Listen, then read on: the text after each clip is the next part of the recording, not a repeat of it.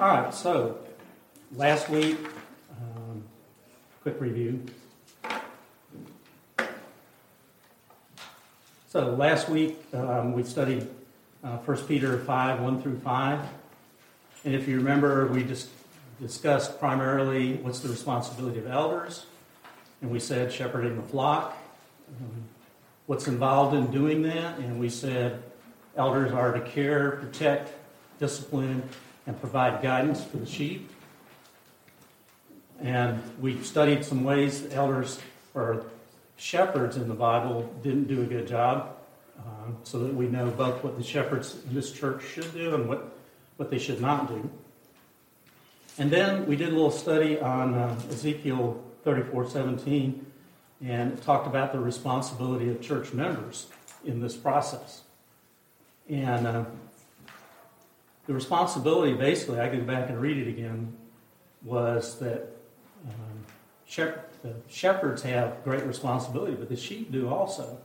And that we're not supposed to, the stronger sheep, run around and trample all the food down or the field down to where the rest of the sheep can't eat. And we're not supposed to muddy the water so that all the rest of the sheep get muddied water. Well, if you apply that in our church, that means we're supposed to be less self-centered and more humble toward each other. And someone spoke to me and said I didn't communicate this real well, so that's the reason I want to make sure that you get what I intended to say. The intention is we're called by God to honor each other and to be humble toward one another. And, you know, it's not just elders that are responsible. It's all of us, sheep included, elders and sheep. And the elders' responsibility clearly is higher. Elders are going to be held accountable for everything that they've done at a higher level. It's one of the reasons I wasn't so quick to want to be an elder. So if I miscommunicated that, please accept my apology and know my intention is exactly that you understand the Word of God and apply it to your lives, not misunderstand something that I said inappropriately. And we talked about how can members mistreat each other. Gossip and backbiting is one of the means. Not supporting each other is another. And not developing good relationships with each other. Our church in general is a very friendly place to go, and where you get loving fellowship with one another, and it's one of the huge draws to come to church at all for many people. Should be for all of us.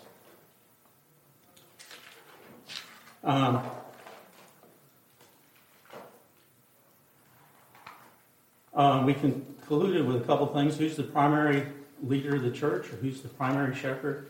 Of course, it's Christ. And then we closed with verse 5. And I really want to start us as we read verse 6 through 14 by reading verse 5 also. So let me read what we're going to study today and what the questions are all aimed at. Oh, and you'll notice that I gave you tons of scripture, and I don't want to be the only one reading, so I'd love some volunteers. So you might want to get prepared to read. And since we're recording all this and the microphone's in the ceiling, you need to speak a little louder than you'd like, just to make sure you're heard. Okay. 1 Peter 5 through 14. Likewise, you who are younger, be subject to the elders. Clothe yourselves, all of you, with humility toward one another. For God opposes the proud, but gives grace to the humble. That's where we left off. And here we go with, humble yourselves, therefore, under the mighty hand of God, so that at the proper time he may exalt you, casting all your anxieties on him, because he cares for you. Be sober-minded. Be watchful. Your adversary, the devil, prowls around like a roaring lion, seeking someone to devour. Resist him, firm in your faith, knowing that the same kinds of suffering are being experienced by your brotherhood throughout the world. And after you have suffered a little while, the God of grace, who has called you to his eternal glory in Christ, will himself restore, confirm, strengthen, and establish you. To him be the dominion forever and ever. Amen. By Silvanus, a faithful brother, as I regard him, I have written briefly to you, exhorting and declaring that this is the true grace of God. Stand firm in it. She who is in Babylon, who is likewise chosen, sends you greetings, and so does Mark, my son. Greet one another with a kiss of love. Peace to all of you who are in Christ. So, first question, why should we be humble toward one another?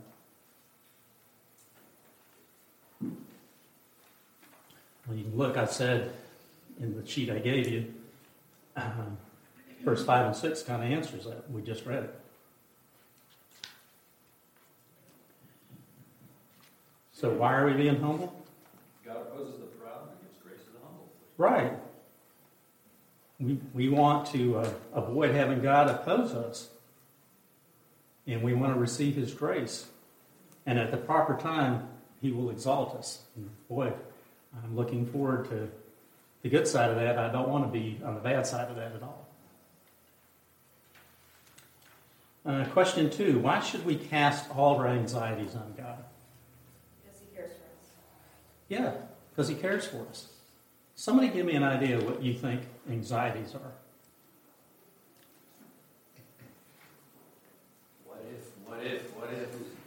What if? Give me tag a couple of specifics on the what ifs. Yes, ma'am. What's going to happen to Steve in his surgery? Are the doctors going to do the right thing? Yeah. Right. Medical procedures, family emergencies, death in the family, death of your parents, death of your spouse, death of your children.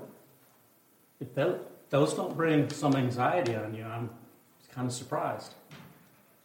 I will tell you, last night at 8:34 was the 4th anniversary of my wife going to be with the Lord, and I remembered it in great detail.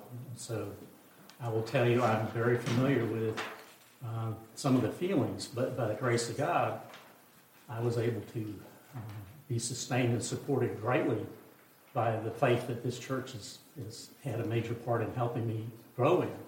So hopefully this class is doing a lot of that for all of us.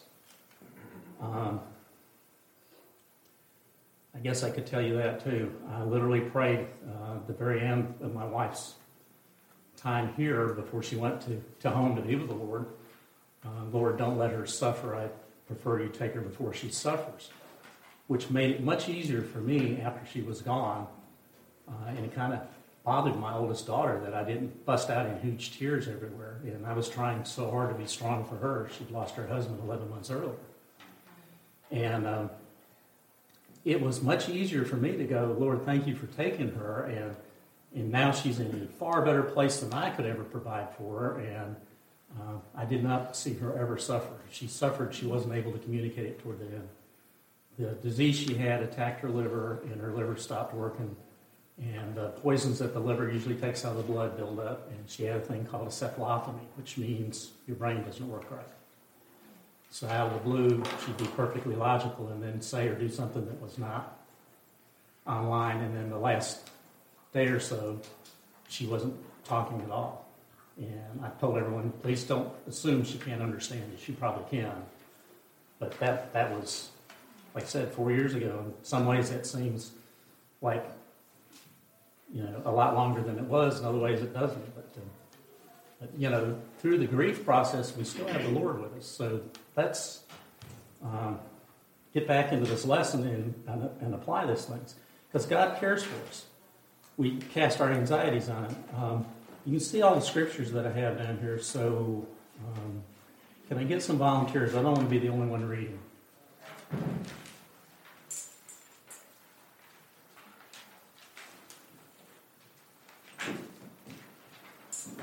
I'll do some verse 75. Okay. Whenever you're ready. Go ahead. Okay. And please speak loud. I can do that. Okay. Psalm 37:5. Commit your way to the Lord. Trust in Him, and He will act. Okay, so that's one of the reasons we can share our anxieties. He's going to act on them. He's not just going to hear them and go, okay, thanks for telling me. Someone want to stab at Psalm 55:22? I can do that. Please do. Cast your burden on the Lord, and He shall sustain you. He shall never permit the righteous to be moved. Okay. So, he's not going to just hear it. He's going to sustain us. He's going to give us what we need, probably far better than we would even ask. He knows our needs, including sometimes when the needs are challenges for our own growth. Something we wouldn't say, please challenge me, Lord. Most people wouldn't anyway. My wife did once, by the way, and that's the first time she had a liver transplant. She was in a Christian's group out at church at Fort Bragg, and the women were praying for challenges. So she did, and we went through major health and a transplant, and I told her, I said, let's be really careful about what you pray for in the future. You got your challenges. She grew in leaps and bounds through them, but boy, they were challenges of much higher magnitude than I would have ever wanted her to go through. I wanted to swap places with her so many times it wasn't even funny, but it's not an option. I would love to have taken her disease and been the one to bear it instead of her. Okay, you wanted to read a while ago. Are you ready? Because this is a really good section of scripture right here. Matthew 6:25. Therefore I tell you, do not be anxious about your life, what you will eat or what you will drink, nor about your body, what you will put on. Is not life more than food, and the body more than clothing? Wow, what are we saying? Expound on that so I don't have to, please. I've got really intelligent people in this room. I know it. You have answered so many things in the past. What is the Lord telling us? He was speaking to people that were generally jobless. What were they doing there on the mountain? Why weren't they working? They were jobless. They were a lot of them homeless because the Romans were sucking the life out of Palestine, and they lived with a lot of them at most one meal a day. What will we eat was a real concern for them. What will we wear? My kid just outgrew his clothes. I have no money to buy new clothes. That was a real concern. It was a real thing that they may starve. Right. So anxiety, real strong potential for anxiety there. And what's the conclusion of that? Do not be anxious. Why? Yeah. Because life is much more than food and clothing. Not only that, but our time on this existence we're in right now is this fraction compared to eternity. And when we leave here, all of us who are assured of salvation know we're going to a far, far better place. It's much easier for me to get through the challenges knowing that. Believe me, I don't know how to say anything nicer than that. There's so many times I go, okay, this is a tough time, and I have to buckle down and do whatever it takes to get through, and have to encourage others too. But I get to share that with the Lord. There's a section in Scripture that I think I read last week. We won't be tried beyond what we're able to bear, but with the temptation, we'll be given the means of escape. Clearly, we may be tried right up to all we can bear before we're given the means of escape, though. And I've felt that once or twice in my life where it's like, how close can you get up? When you're looking over the edge of the cliff and it's right there, it's kind of terrifying. Like you said, no food, no clothing. Yes, sir. I think that you go to the end of that, go down, Matthew, let's see, what is it, 32. Yes, in all the things we just talked about, clothes and this and that, and the other thing, drink, what are we going to wear, all those things. For the Gentiles seek after all these things, and your heavenly Father knows that you need them all. But seek first the kingdom of God and His righteousness, and all these things will be added to you. Therefore, do not be anxious about tomorrow, for tomorrow will be anxious for itself. Sufficient for the day is its own trouble. So when we read that scripture, it helps us to realize that, God already knows what our needs are. He knows everything that we need. And He will provide for us what He feels is necessary. And we do get anxious about all kinds of things. But this tells us, worry about today, because there's enough to worry about for tomorrow. In any amount of worry that we throw on ourselves is not going to extend our days by a second. So those are all wise words that we need to consider when we're wringing our hands and all of these things that are going on. Well, I agree. That's outstanding. Do not be anxious. It sounds like nothing to it. I think it's the complete reverse. It's very challenging not to be anxious when things are very challenging or extremely out of shape, where everything seems like you're having the time of your life where everything seems wrong. It's like, how many more things can go wrong right now? I mean, I'm just trying to get to work and somebody had to run into me. I just, that kind of stuff. You're like, you're kidding. Yeah, I mean, nowhere in any of these passages does it say that our concerns are illegitimate. That's right. They are all very legitimate. And the thing is, God cares more about them than we do. Okay, did everybody hear what he just said? Because it was, you guys in the back, I want to make sure you got that. It's not that our concerns are illegitimate. They're very legitimate. They're very real. Go ahead and finish the rest of what you were saying. Yeah, so they are legitimate. They are real. God does care about them, and it says so in verse 7. Right. Casting all your anxieties upon Him because He cares for you. And the operative verb in that sentence is He cares for you. And the command for us is humble. We humble ourselves, and that's because He cares for you. And that's and when we're talking about legitimate needs, surgeries, illnesses, relationship issues, church issues, it's all legitimate, and He cares about all of them. He cares about us.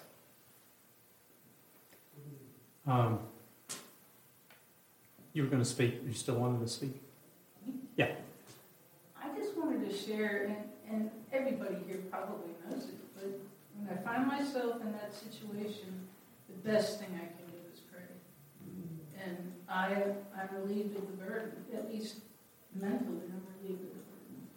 Yeah, I'll tell you, last night when 8:34 came around, and believe me, that time's burning my brain,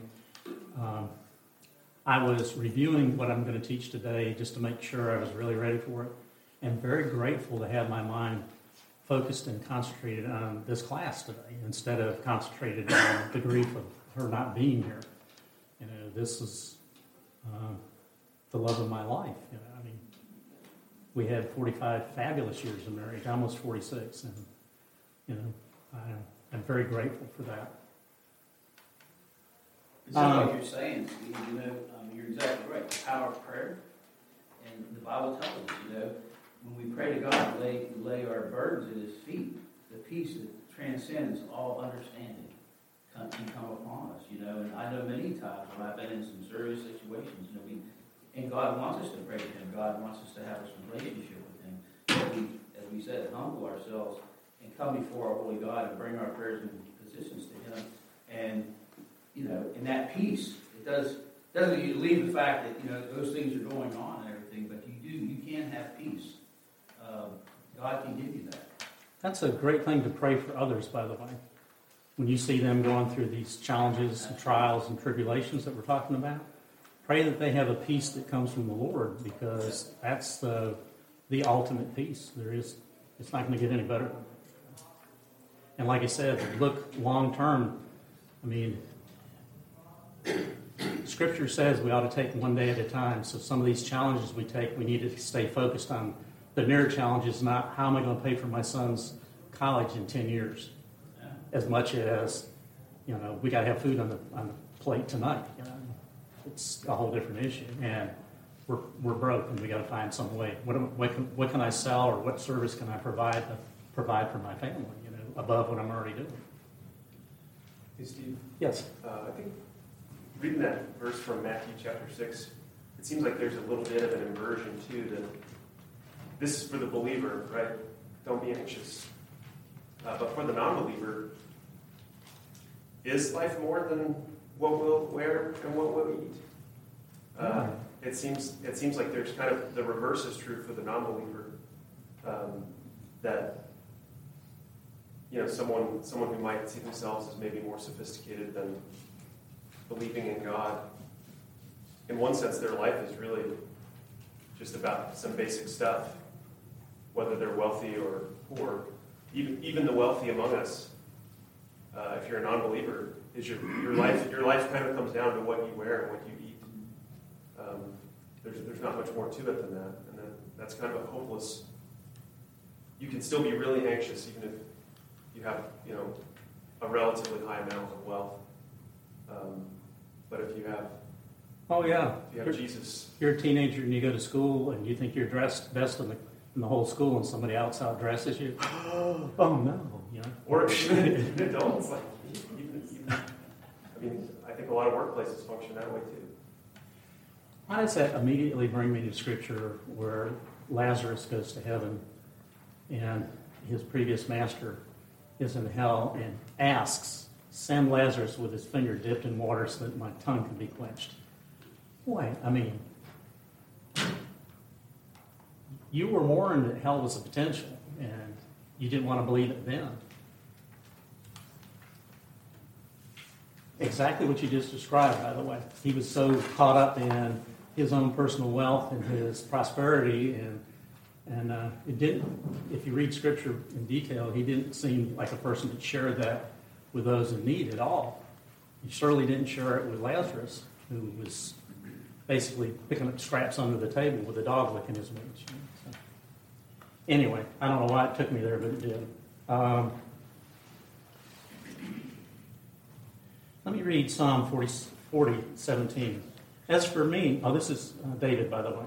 As for me, I am poor and needy, but the Lord takes thought for me. You are my help and my deliverer. Do not delay, O my God. Question 3.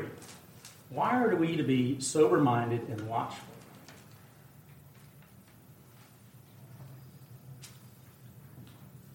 Yeah, I'm waiting for an answer, honest.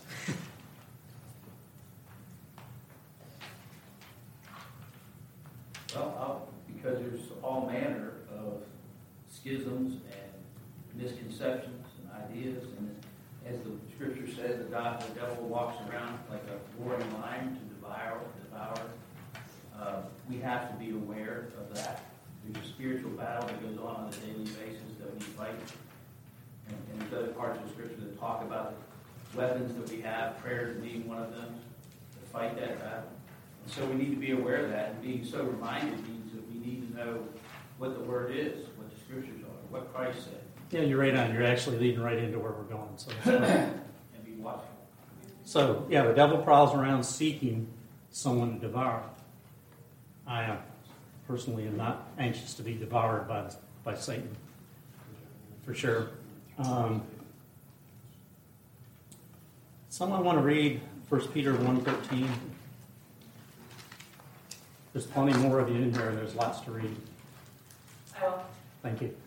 Therefore, preparing your minds for action and being sober-minded, set your hope fully on the grace that will be brought to you at the revelation of Jesus Christ. Wow.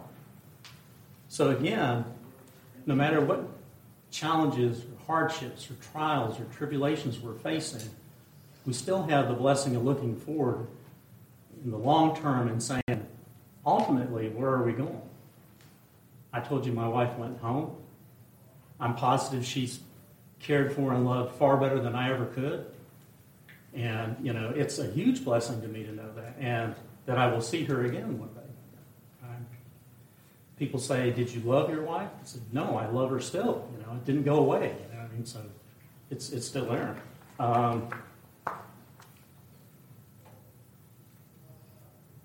Let me read Matthew 24:42. Therefore, stay awake, for you do not know on what day the Lord is coming. What does that mean?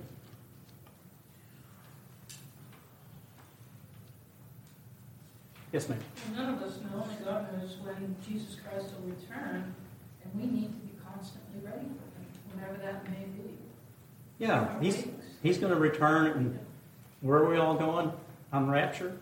I don't want to miss that. I don't want to be not paying any attention, and he comes to say, "Time, come follow me, let's go now," and I'm not paying attention at all. Ooh. That's one way of putting it anyway. Ephesians 4:26 and 27. This one hits home for me. One of my biggest challenges is inappropriate anger sins. And I constantly struggle and so disappointed in my lack of progress, or the fact that I thought I'd overcome something and it still comes back and gets me again. So I'm telling you up front, I sin daily and seek forgiveness daily. So Ephesians 4:26, 27, be angry and do not sin. Do not let the sun go down on your anger and give no opportunity to the devil. So how can we be angry and not sin? In other words, what kind of anger is acceptable or righteous? That's the answer. Righteous anger. Righteous anger. Well, how do we determine what righteous anger is then? Let's try it the other way. Be angry about the things that God gets angry about. Right. That's how we know what is righteous and what's not. It's what's godly. What does God say is good? What does God say is right? What does God say is true? His truth is absolute truth. It's not like some of us. We think we're telling the truth, and sometimes we don't fully know it, and we don't tell the full truth. He always tells the full truth in great detail. We don't get misguided by him. What are you thinking back there? I can see your brain rolling away. I was just thinking about, like, for me, sometimes, I was going to say, like, for me at least, sometimes I'll get angry over something that's maybe more petty in nature. And when I think about it from, if I pray about it and I think about it more from how God would see the circumstances, I can see how I need to repent of my own portion of this, and the portion that's kind of petty that I need to be overlooking and exhibiting more grace towards whatever it is that I'm upset about, and committing some of the outcomes that I may be frustrated about to the Lord. So there's, for me at least, a call to consider what it is exactly that's making me agitated, instead of, because sometimes I can misdiagnose this as righteous anger when it's really just me, needing to learn. I was late to receive the Lord and know I had salvation, as in I wasn't a teenager. I was actually married. And within a few days after I had received the Lord and stood before the church, was baptized, and professed my faith, I rode a motorcycle one night, and a guy ran me off the road, and the bike nosed under, and the windshield came away, and I went airborne. And immediately I cursed the driver, and before I even hit the ground, said, "Lord, forgive me." I had been changed fast enough to recognize that was unrighteous sin. That was, the guy made a mistake, surely put me in a bad way, broke my ribs and a few other things. The only broken bones I've ever had were from that night. But the calling from the Lord so strong on me that I didn't even hit the ground before I said, "I'm sorry, I don't want to speak like this anymore. It's unrighteous, it's ungodly." Go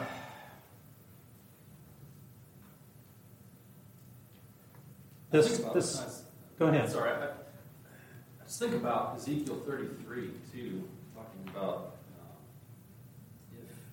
if anyone hears the warning and doesn't heed it, his blood is on his own head. But if he does heed it, then he's been saved. And it's a New Testament theme too. And then verse 7: "So you, son of man, I have made a watchman for the house of Israel. Whenever you hear a word from my mouth, you shall give them warning from me. This is a warning to the leaders of the church. Hey, speak the truth.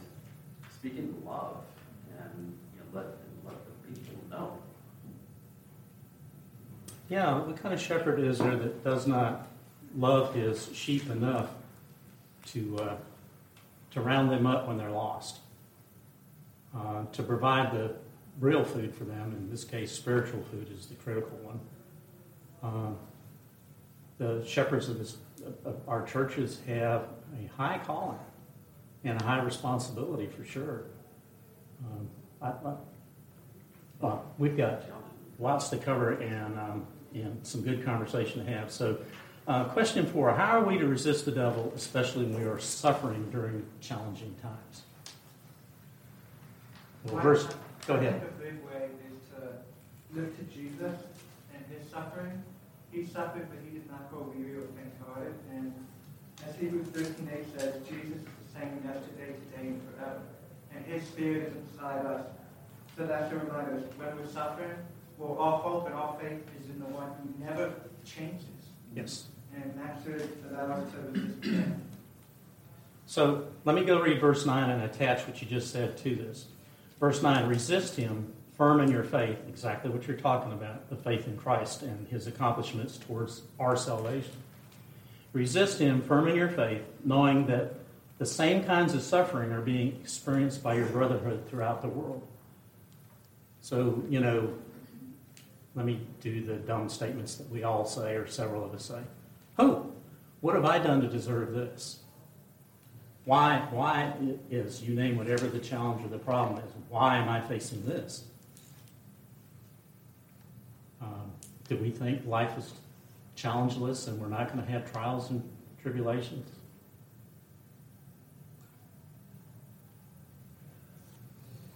So anyway, how do we resist that?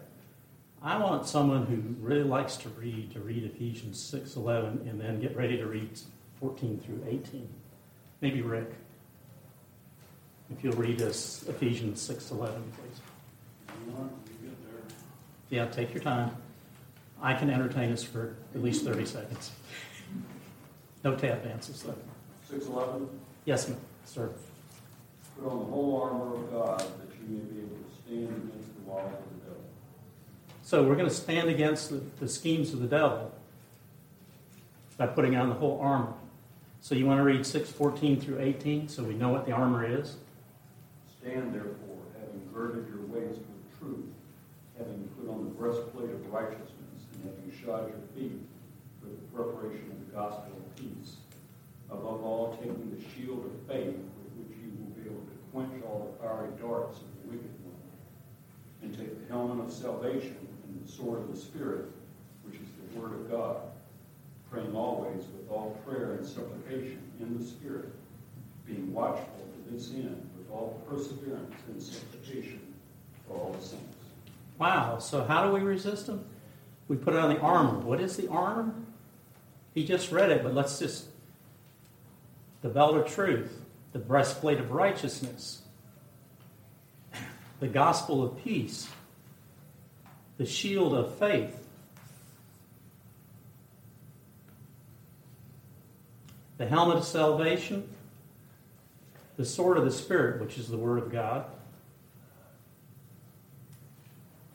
praying in the Spirit. So, we're told to resist Satan. Now we're given, here's the tools to do it. So how do we expect to stand in battle if we don't prepare ourselves for it? Who goes to war without putting on their uniforms or putting on their tank or grabbing the weapons that they're going to use for the battle they're getting ready to face? You guys are in the military. You've had fabulous training on all kinds of weapons of mass destruction, I guess, is what comes to my mind. But guns and, mortars and everything under the sun,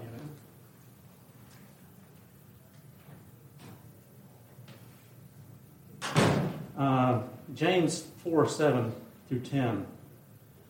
Submit yourselves, therefore, to God. Resist the devil, and he will flee from you. Wow. Draw near to God, and he will draw near to you. Cleanse your hands, you sinners. Purify your hearts, you double-minded. Be wretched and mourn and weep. Let your laughter be turned into mourning and your joy to gloom. Humble yourselves before the Lord, and he will exalt you. What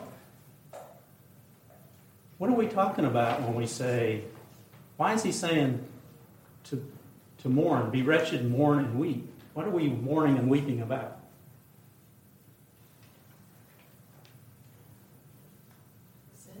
Sin. Everyone in here struggles with it. There's no, if we're true, we all struggle with sin in our lives. One means of resisting the devil then is repentance. Absolutely. Dead on. One means of resisting the devil is repentance. We don't have a heart for the Lord. How do we expect him to love and have a heart for us? He gave us a heart for him. And how are we using that heart? What's the last thing that I just read? Humble yourselves. We come right back to humility over and over and over again. None of this occurs well without humility. Somebody give me an idea what you think the definition of humble is. Well, I would go to the humbleness of Christ and his sacrifice on the cross willingly. He humbled himself before the human magistrates and the world, the Gentiles, and let himself be hung on a cross when he could have called himself down anytime he wanted to for others. That to me is the epitome of humbleness. That is the ultimate show of humility and humbleness. So you're dead on, but I'm really looking for, if you had to define humble, what would you say? If I look it up in the dictionary, what would I find for humble? I'll tell you. I think one thing would be put other people first. Yes. Having or showing a modest or low esteem of one's own importance. What's our natural sinful state? The meism and the pat ourselves on the back. I think pride and anger are the big challenges for an awful lot of us, for me, for sure. Look at what I did. I didn't do anything apart from the Lord giving me the gifts, talents, and skills that I had, including teaching this class. And I've been praying humbly for the Lord, use me, and you get the glory for whatever goes good in this class. So how do we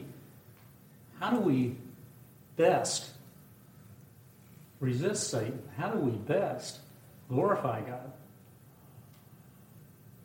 Where do we start with? Humility. Yeah, it reminds me of toward the end of Job, when after this long discourse, why does this all happen to me? God asks Job, were you there? Who are you? Although I think there's a little bit of a contrast with modesty. A few years back, a pastor I knew did a series where he was talking about how Jesus is humble but not modest because he was calling himself the king. That's not a very modest thing to say. It's still humble because it's true. So I think part of the humility is that knowing what your actual standing is. To say that we have been forgiven all our sins because of the work of Christ is not a very modest thing to say. But acknowledging that we are sinners and that we don't deserve it is a humble thing to say. Great place to start, right? I mean, it's acknowledging our sins and saying we don't deserve the grace and mercy of God at all, and it's his huge blessing upon us. Yeah, in contrast with the lavishness of the gift of salvation he's given us, that's not a modest gift at all. It's a very lavish gift. Well, it's the ultimate gift of gifts. And look at the cost. Probably all of y'all are just like me. Frequently, the Lord's Supper and other things, I'm sitting here going, this is what I cost the Lord to go through with my sins.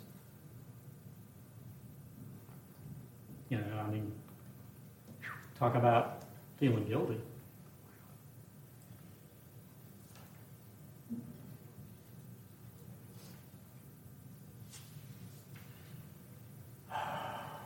Another way we resist the devil is given in the previous couple verses before. Verse 7, casting all your anxieties on him because he cares for you. So the devil loves to redirect us, tries to pull our minds off of Christ. And you mentioned prayer, or you mentioned word and prayer.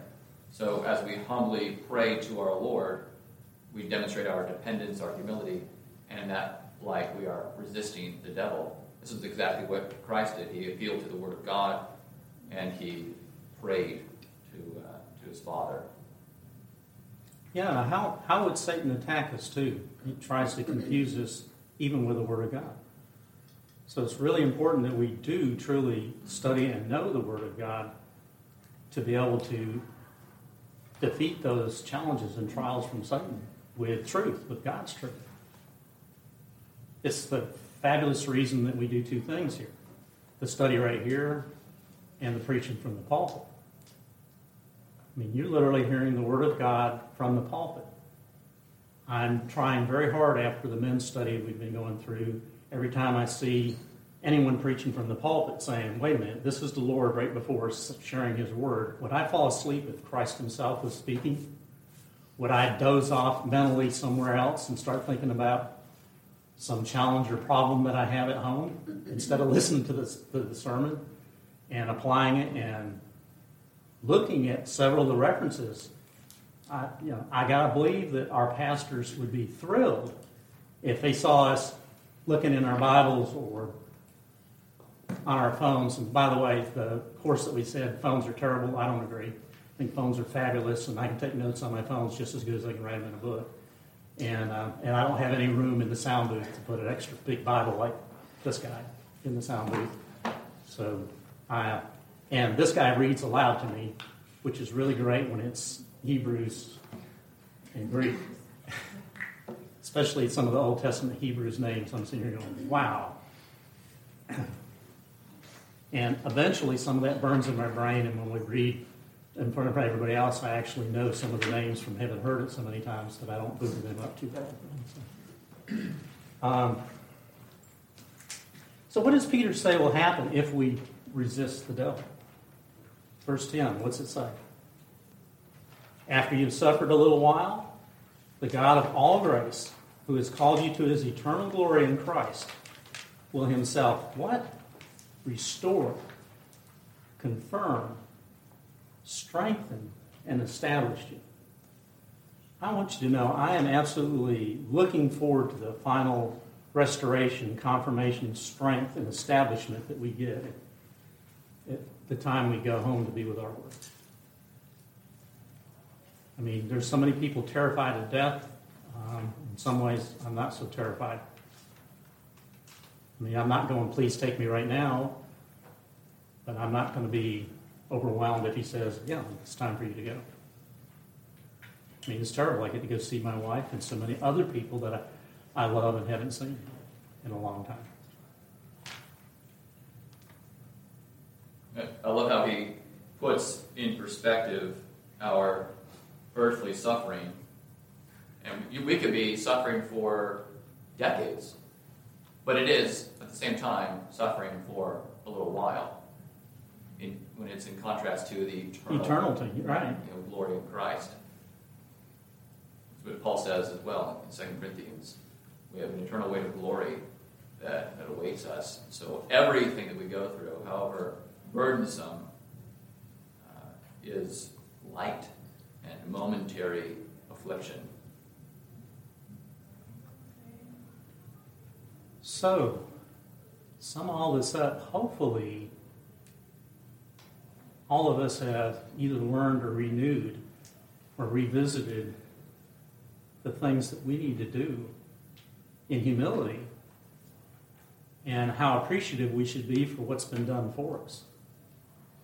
And how in humility we should be looking around instead of staring at our own needs all the time, at others, and how we can help and provide for so many. There's nothing I like better than coming to this church and knowing that so many people are loving, kind, and gracious to me in so many ways. one of the ultimate to me was my wife's funeral service, and my wife's family, 65 people from her family showed up, and this church fed all of them. And I didn't ask for any of that. They volunteered and was so gracious. And the loving kindness of so many people was there. I can be honest and tell you, I couldn't tell you everybody that was there because I couldn't turn and look at the grief on everybody's face without it tearing me up. So I glimpsed and went, whoop, can't do that because I'm going to lose it. And even people that were pulpit bearers came up grieving, and I was with tears running down their face, and I was like, ouch, that's challenging. I can tell you I can stand stronger on my own than I can watching someone I love suffer and cry, especially women. I can't stand to see a woman crying because she's suffering or in pain. Just, if it's something I can do. So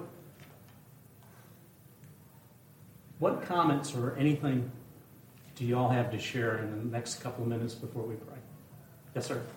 I'm just going to, because you brought it up about men's Bible study yesterday, I would leave this with everyone. I think this is important. Go today, sometime today or this week, go to the Larger Catechism, question 160. It talks about what your responsibility is as a congregant and how you're supposed to approach God's Word and hear the Word when it's preached from the pulpit. And so it's very important, and it's very detailed, has all the scriptures that go with it, as the Westminster Confession has. But that Larger Catechism question, there's 13 points that they talk through. And it will tell you what your requirements are as a congregant when it comes to handling the Word, hearing the Word, supporting the Word, preparation. I'm just going to read a couple of these things. Diligence, preparation, prayer, examining what you hear, receive the truth with faith, love, meekness, readiness of mind, as the Word of God, meditate, confer on it, hide it in your hearts, and bring forth the fruit in your own lives. And that's, you just go and take that, read that, look at the scriptures, and this will tie a lot of this, what Steve has brought out today, yet last week and today. I think it'll make it more clear for you anyway, so I just throw that out. Additional reading. Yeah, I think it's fabulous. Part of the book we were studying through said, in preparation for Sunday, we should be reviewing the Word. You can go online, crosscreekpca.org, and see the church bulletin days ahead of time, and you can see what the sermon's going to be based on. You can read that in advance and go, there's some things I think I need to learn about that, or some questions I have, or what is the meat of this that I need to be focused on. And you can pray that whoever's preaching the sermon gets God's guidance and blessing in their preparation in advance. You can come prepared. Yes, sir. I don't want to cut you out. Oh, go ahead. Well, next week, there's a standalone message in ABF called The Sermon. Oh, the anatomy and analysis of the sermon. So we'll be talking about that, actually referring to 160 as well. So 3 weeks in a row. So we're warming up real good for it. It's good. But we could, and I guess one way to tie it to what we're talking about today, we do those very same things, it will help us to resist the devil. If you can do these things in prayer and do all the things we've already talked about, and apply these same truths, it'll help us to resist the devil. It'll help us to get through these hard times. Yeah, that phone that I told you that some people don't think is a good thing, there are plans on that phone. Like I do a year's review. It goes through Proverbs and Psalms multiple times during the year, but does the Old and New Testament. And it reads out loud. There are tons of times where that's extra good for me. It's easier for me to stay focused when there's some distraction. I put some earbuds in. I can be in a doctor's office and everybody talking to each other, and I don't have to hear all that. I can hear the Word of God, which is much more important than that. So I am definitely fond of Scripture, and I have an old Bible at the house, Geneva New Bible, that is so ragged you will know I read through it and marked it and did everything under the sun, and my fingerprints and hands are all over it. The pages are yellow. But I'm a very strong believer, know that reviewing Scripture constantly is an outstanding thing to do. And strongly encourage you to do that. Let me close this in prayer so that we can prepare for the service. Father and our God, I thank you greatly for your guidance, your love, and your care for each one of us and how you use this class for your own honor and glory. Thank you for the participation from everyone here, sharing their love and concern and thoughts for each other and their desires to honor and glorify you. Father, we pray your blessing on each member here. We pray now for the service, Lord, that you would give us special attention to hear and concentrate and focus on the sermon and to worship you in truth